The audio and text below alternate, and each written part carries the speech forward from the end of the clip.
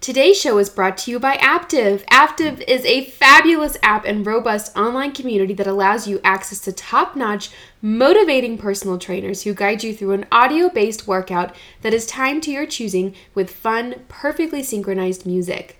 Like Netflix for fitness, Aptiv gives members unlimited access to their entire bank of high-end trainer-led workout classes. So if you're looking for fresh, high-quality, on-the-go motivating workouts that adapt to your lifestyle, I highly recommend Aptiv. In fact, if you head over to the Curator playlists, you'll see a familiar face. I chose 7 of my favorite Aptiv workouts so that you can get a well-rounded mix of workouts that will take you from intense cardio to restorative serenity. And these are some of my favorite workouts to do when I'm traveling or if I just have a spare 20 minutes between activities. And because they're the best, Aptiv is even offering Fed and Fit listeners a free 30-day trial when you sign up for monthly subscriptions at www.aaptiv.com. Be sure to enter the promo code FED&FIT, one word, at checkout, and your first 30 days are on the house.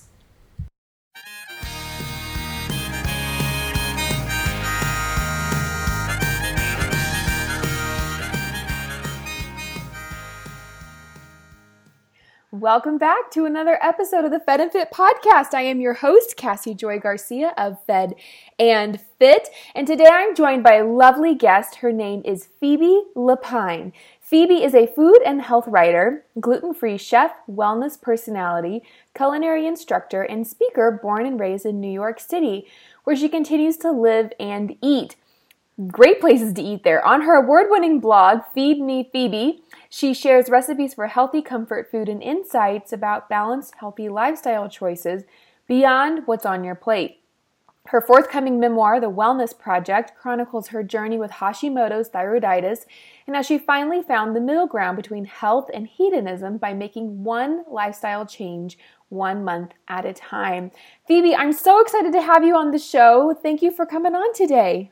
Oh, thank you for having me.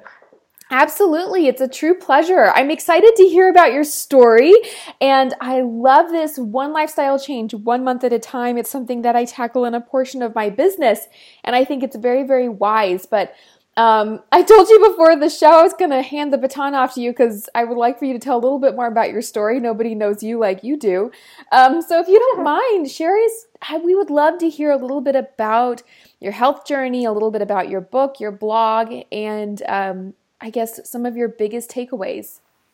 Absolutely. So my health journey and my food career journey actually started around the exact same time, but it took a few years for them to kind of intersect and combine into one.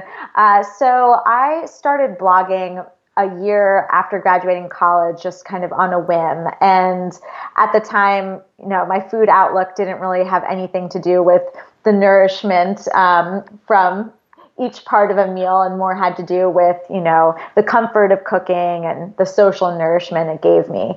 But around the same time, when I was leaving my corporate job to pursue cooking professionally and a whole variety of odd food jobs, I was diagnosed with Hashimoto's thyroiditis, which is, as you know, and maybe as some of your listeners know intimately, is an autoimmune disease that affects the thyroid gland. So at the time, when I was diagnosed by just my regular childhood doctor, I didn't know what an autoimmune disease was. I didn't even know what a thyroid was or where it was on my body. And the one solution that was presented to me was to go on a synthetic hormone, which she explained was, completely normal and it was typical to be diagnosed at this stage in my life. But I would have to be on the synthetic hormone for the rest of my years. Mm-hmm. And I was raised, by a mother who was kind of an early adopter of the organic movement. And even though I was, on birth control pills and took the occasional Z-Pack, for whatever reason, just that idea of being dependent on a synthetic drug for the rest of my life was just not something that I wanted to sign up for. So I did what any super mature 22-year-old would do. And I left the office and pretended the conversation never happened and went on living my life. And in the years that followed were kind of when I just grabbed my career by the horns and was taking on, pretty much any odd food job that came my way.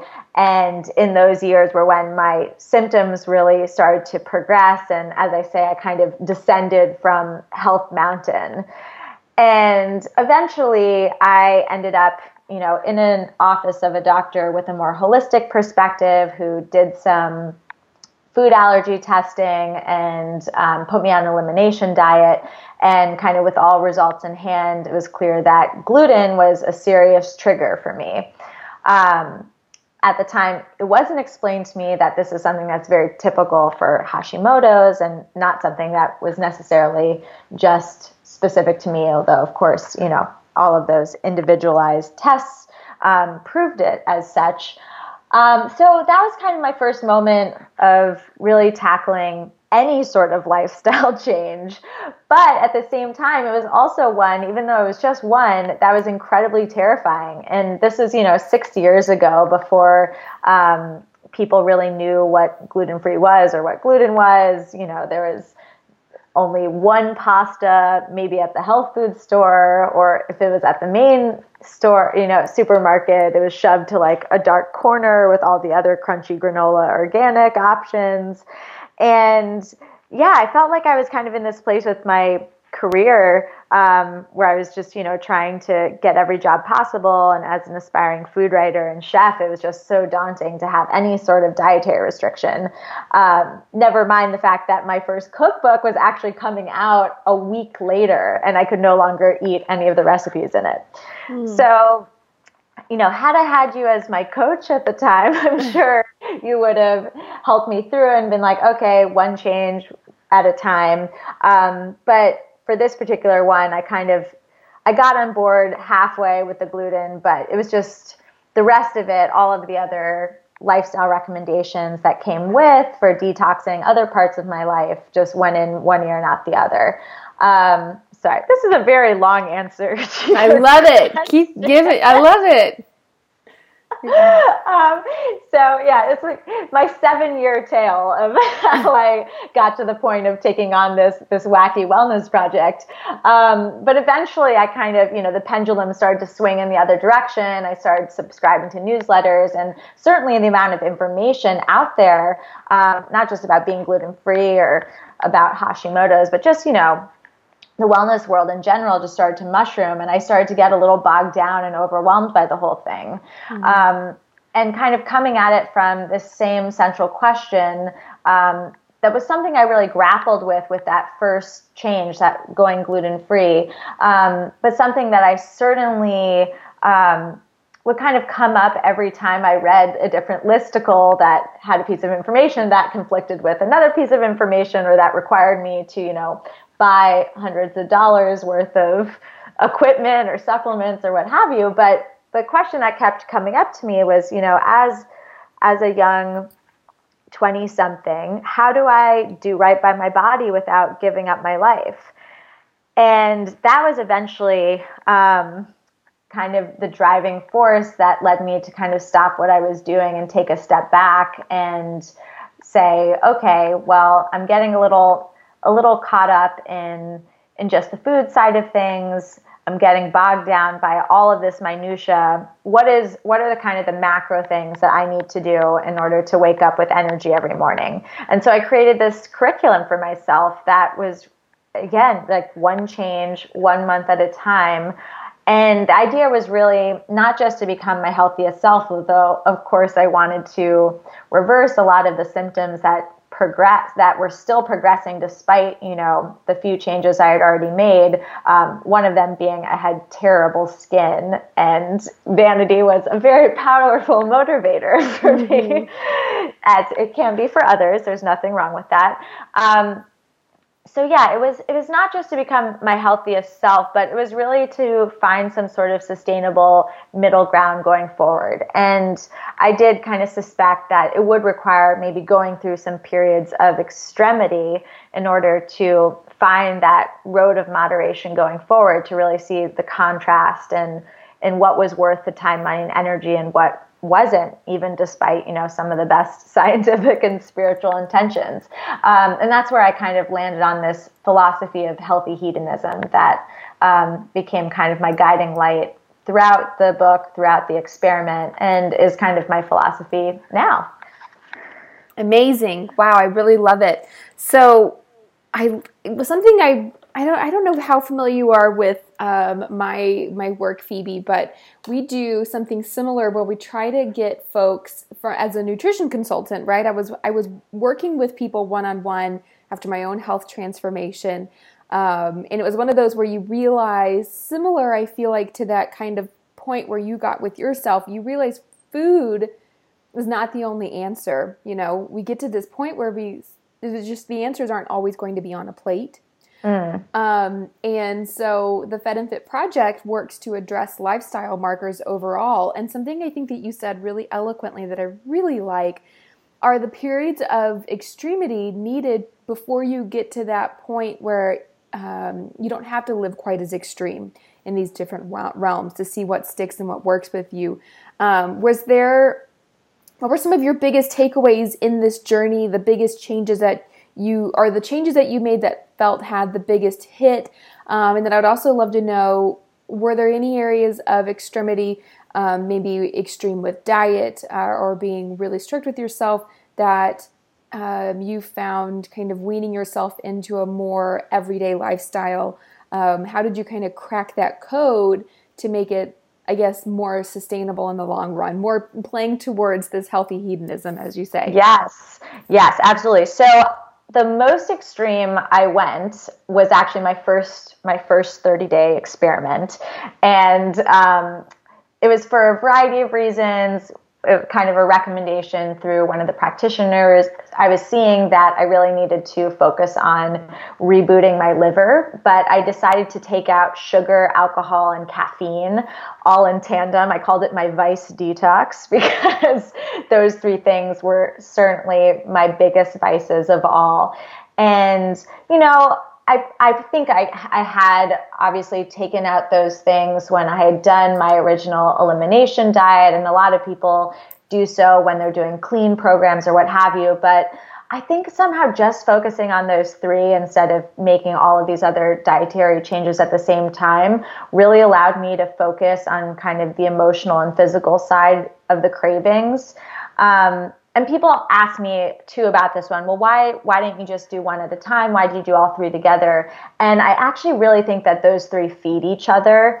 If you think about it, when you're not eating sugar, you don't really have that crash after breakfast or lunch that would necessitate caffeine. When you're not staying up drinking, you don't need it the next morning as much.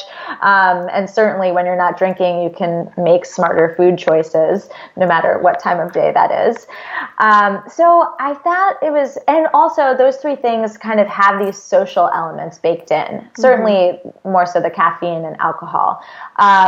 And then, of course, the goal behind it just being this idea of detoxing the liver, which doesn't require you to buy any sort of expensive potions or do a juice cleanse. It's really about just kind of getting out of your own way.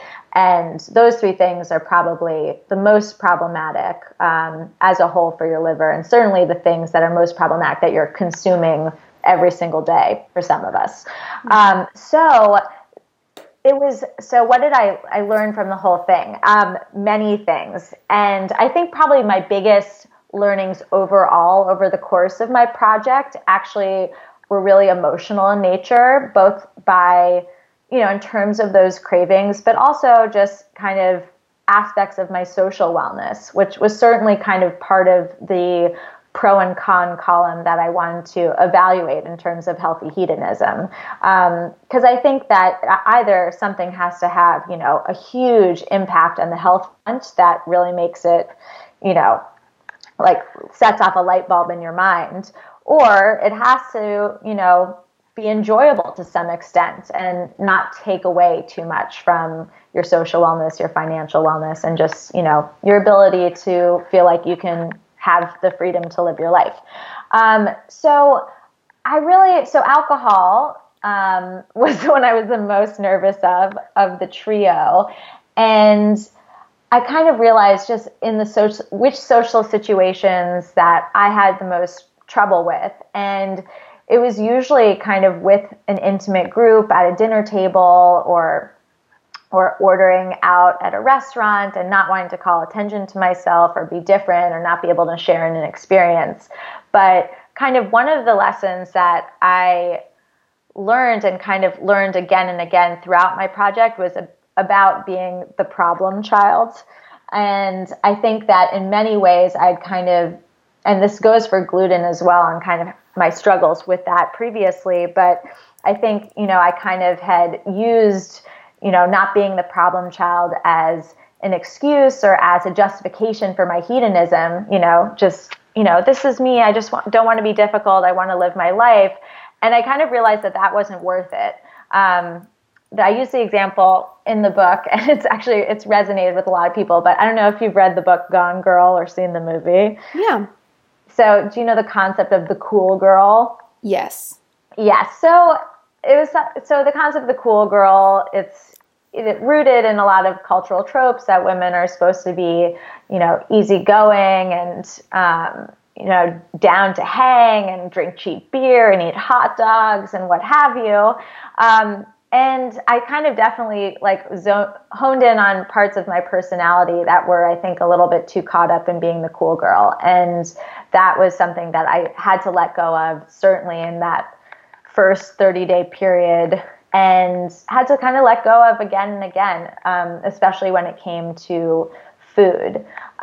So kind of the middle ground going forward for those three things, I brought them all pretty much back into my life. I drink a whole lot less coffee now, like hardly ever, once a week, if that.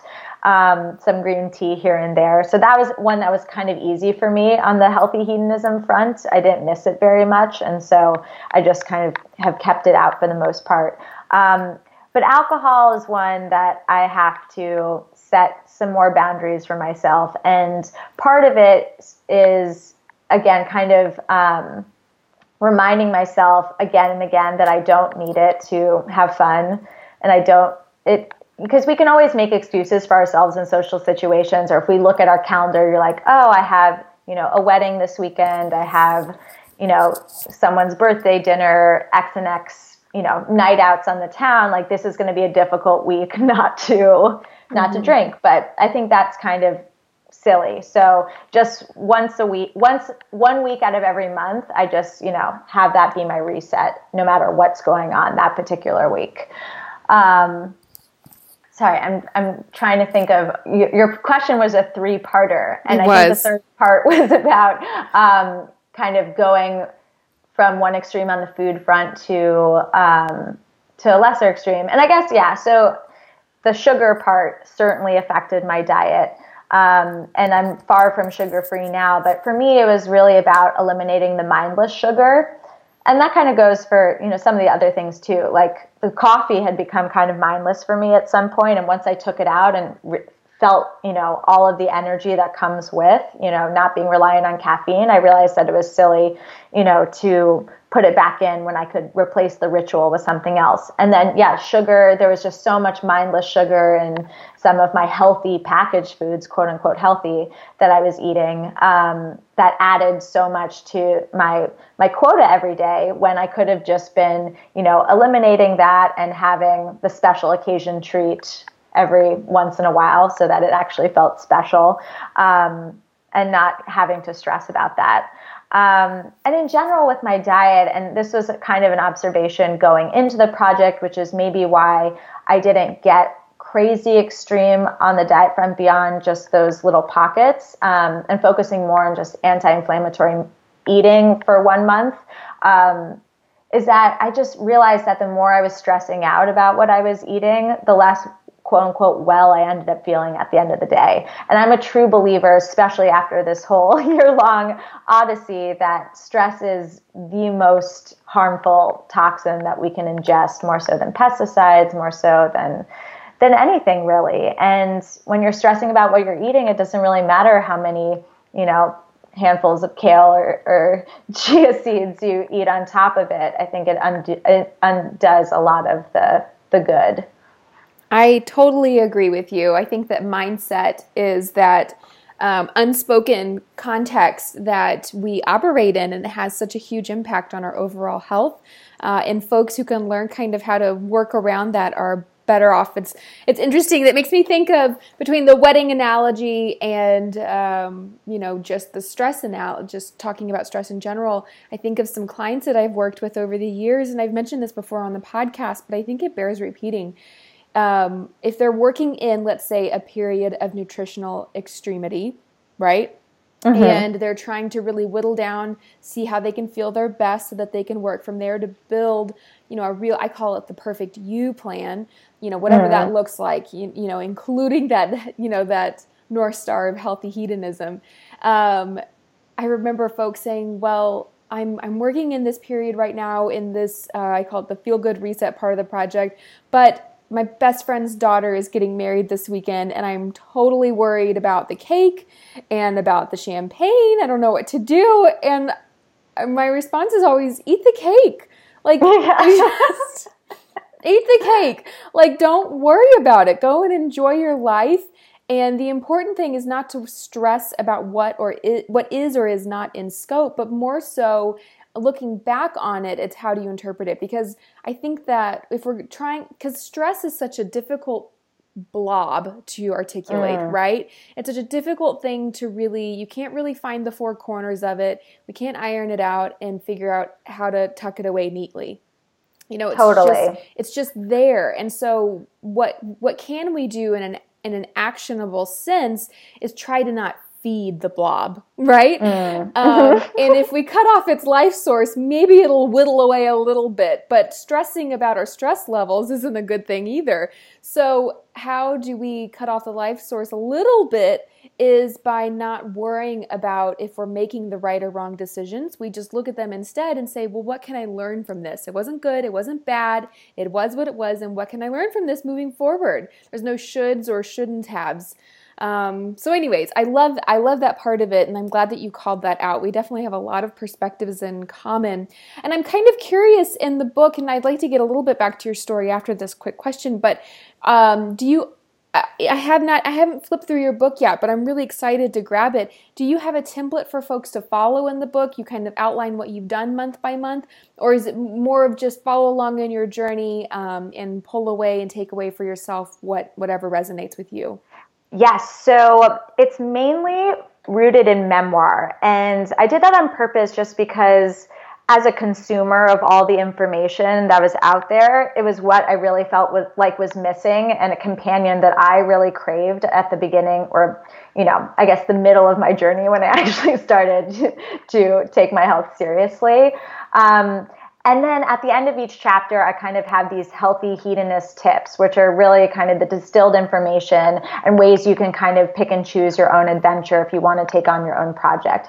But I actually do have an ebook supplement for those who have bought the book on how to create your own 4 weeks to wellness kind of micro project, since I don't know that everyone wants to take on a whole year-long project, but you can easily kind of experiment with some of these things by just, blocking off 1 month's time and either choosing 4 small baby steps towards one goal, or maybe 4 small things that you've been wanting to try, and just doing so with awareness. So if you do pick up the book, I can share the link with you for your show notes to download that supplement. And then, there's some tips at the end of the book as well in the appendix for kind of how to go about designing your wellness project. But kind of back to, just really paying attention, and you can do that, I would recommend, via journaling, because it's so much easier to kind of keep track as you go and just, carve out time to check in with yourself. But I loved you talking about the wedding cake with clients. And what's interesting is I would also say, though, like why are you stressed out about the champagne and the cake? If it's because of what other people think, there's more work to be done there, perhaps. I don't know that that's a good enough reason. I say if you just want the cake and the champagne, totally have it. But yeah, I know for me, I had to get over those elements of what other people are going to think. in order to truly, kind of commit to some of these other practices. Yeah, and that's very profound. I mean, the idea of not wanting to make sure that you're still the cool girl, and I think, or perceived as such, I think that, I'm in my early 30s now, and I definitely went through that phase, through college. I was totally the cool girl, right? Yeah. I mean, I was down for pizza and cheap beer whenever. Like, yeah, that sounds great. I'm down for that. And I can definitely identify with that sentiment of that being a mental, a mindset hurdle to overcome. I do think, though, that a lot of my clients some of them are in their 20s and 30s, and a lot of them are in their 40s and 50s, and they don't so much care about what people think as much as they just want to do the right thing. You know what I mean? And it becomes it's interesting. It's interesting how that bar, that mindset bar that we have to hurdle kind of moves, just like nutritionally, how that bar moves as we age. We need different things as we age. I think we also have to pay attention to, our drivers on the inside and what motivates us, and what might keep us from making truly decisions that propel us towards true wellness. So I think that's really interesting. I'm curious now. So in this healthy hedonism, are there any hard lines that you still don't cross, or practices that you still do your best to achieve today? So I know that hydration, for example, is something that you touch on in the book. I know that rest is something that you touch on. Are there any things that you really make a priority, even though you're trying to not live in an extreme sort of format or project right now? Absolutely. And I love that you actually just said hard lines, because that's exactly how I tell people to go about it. Is really kind of my whole year in a nutshell, I think, was about figuring out where the hard lines were and where there could be more wiggle room. And, so I think probably like my real like non-negotiable is only gluten. Like not having gluten, now that I understand from an organ perspective what it's doing to my body, and it's not just a matter of like me having a stomach ache after I eat it, but truly understanding that because my body lives in some sort of autoimmune cloud of inflammation, where my body mistakes the gluten protein for the thyroid protein because they look very similar, that I'm kind of, it's a chicken or the egg thing in terms of maintaining, keeping my antibodies down and maintaining good thyroid health. Now it's become actually more of a non-negotiable than it was before.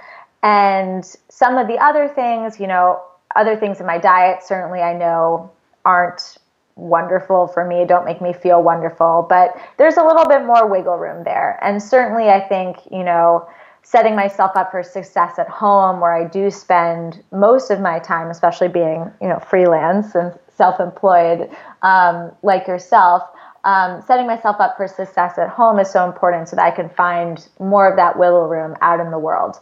But in terms of the other elements, I think I really do find more wiggle room across the spectrum. And what allows me to do that, I think, is just knowing that I have this diverse tool set of self-care at my fingertips. And so, life throws you different curveballs from day to day, and different sets of circumstances and constraints.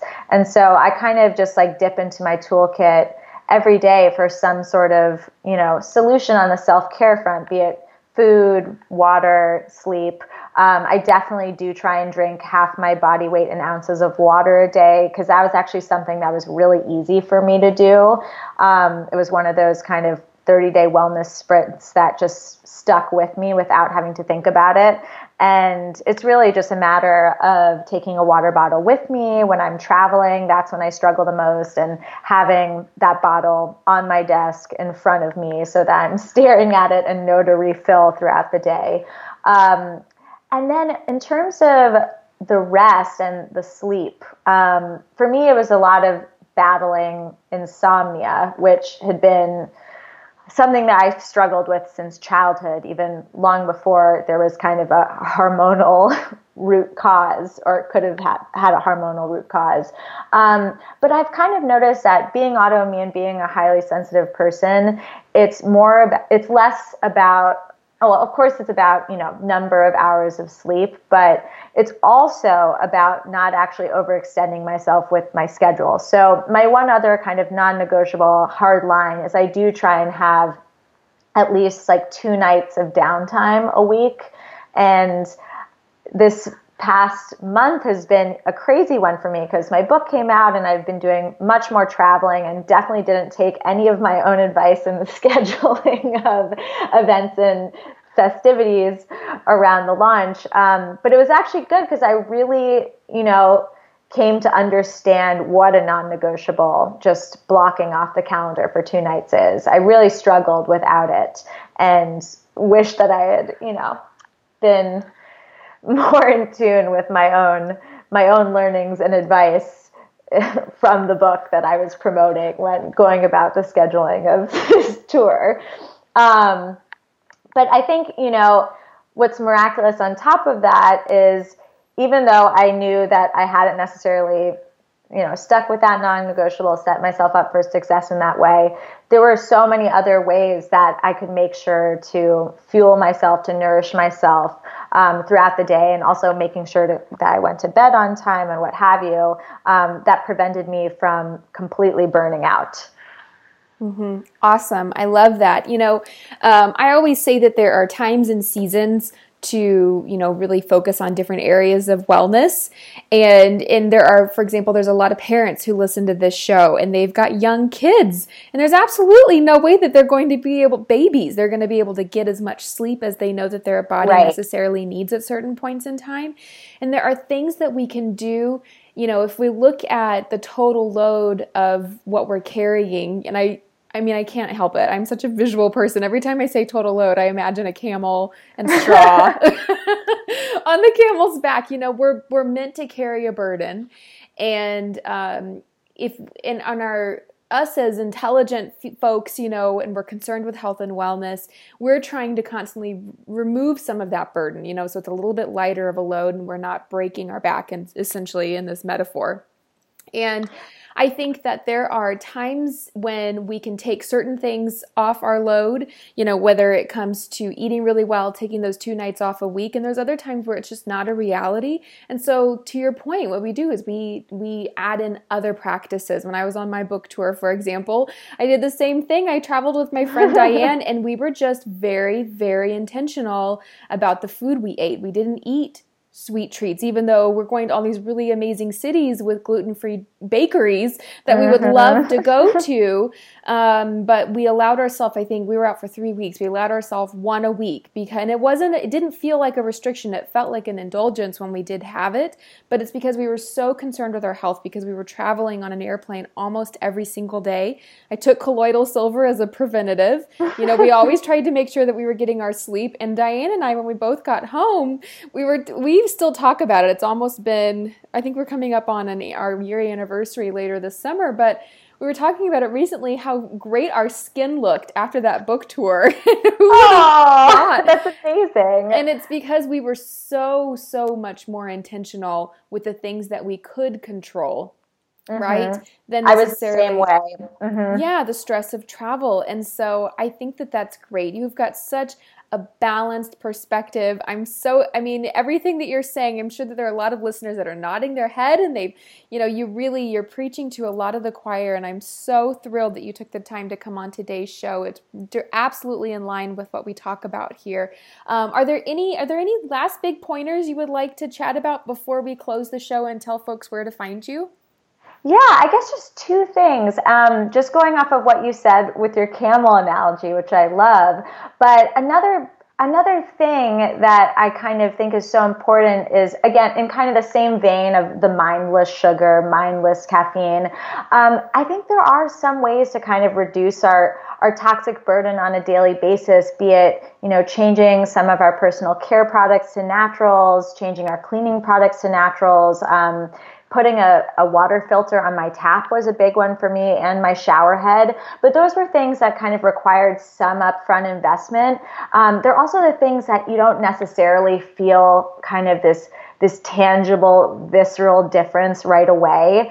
But again, and this is maybe more pertinent for the autoimmune set who are so sensitive to various chemical exposures. But just getting those things off the table, I think, have really helped me in the long term, especially on those days when I'm not perfect on, my other practices. At least like my starting line is in such a better place than it was beforehand. And again, it's a very hands-off way to have that.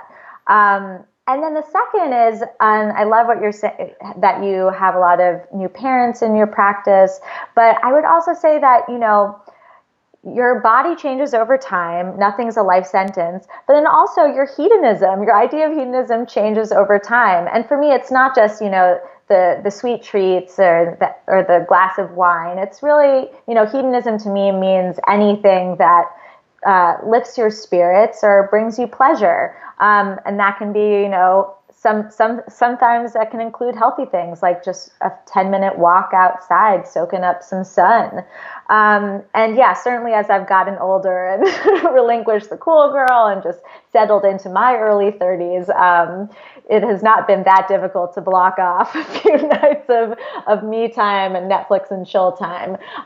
So it's just something to consider, and maybe being flexible on both ends, both on not being too stringent about the health rules, but then also, just being open to the fact that your idea of fun can change over time as well.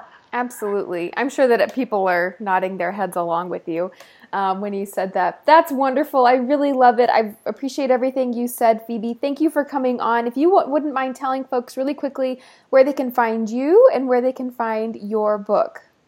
Sure thing. So you can find me at mynamephoebelapine.com, or my blog, which has tons of gluten-free recipes and other resources, which is feedmephoebe.com. And if you /book, you can find out everything about the Wellness Project, where to buy it. Also the link to that free ebook supplement.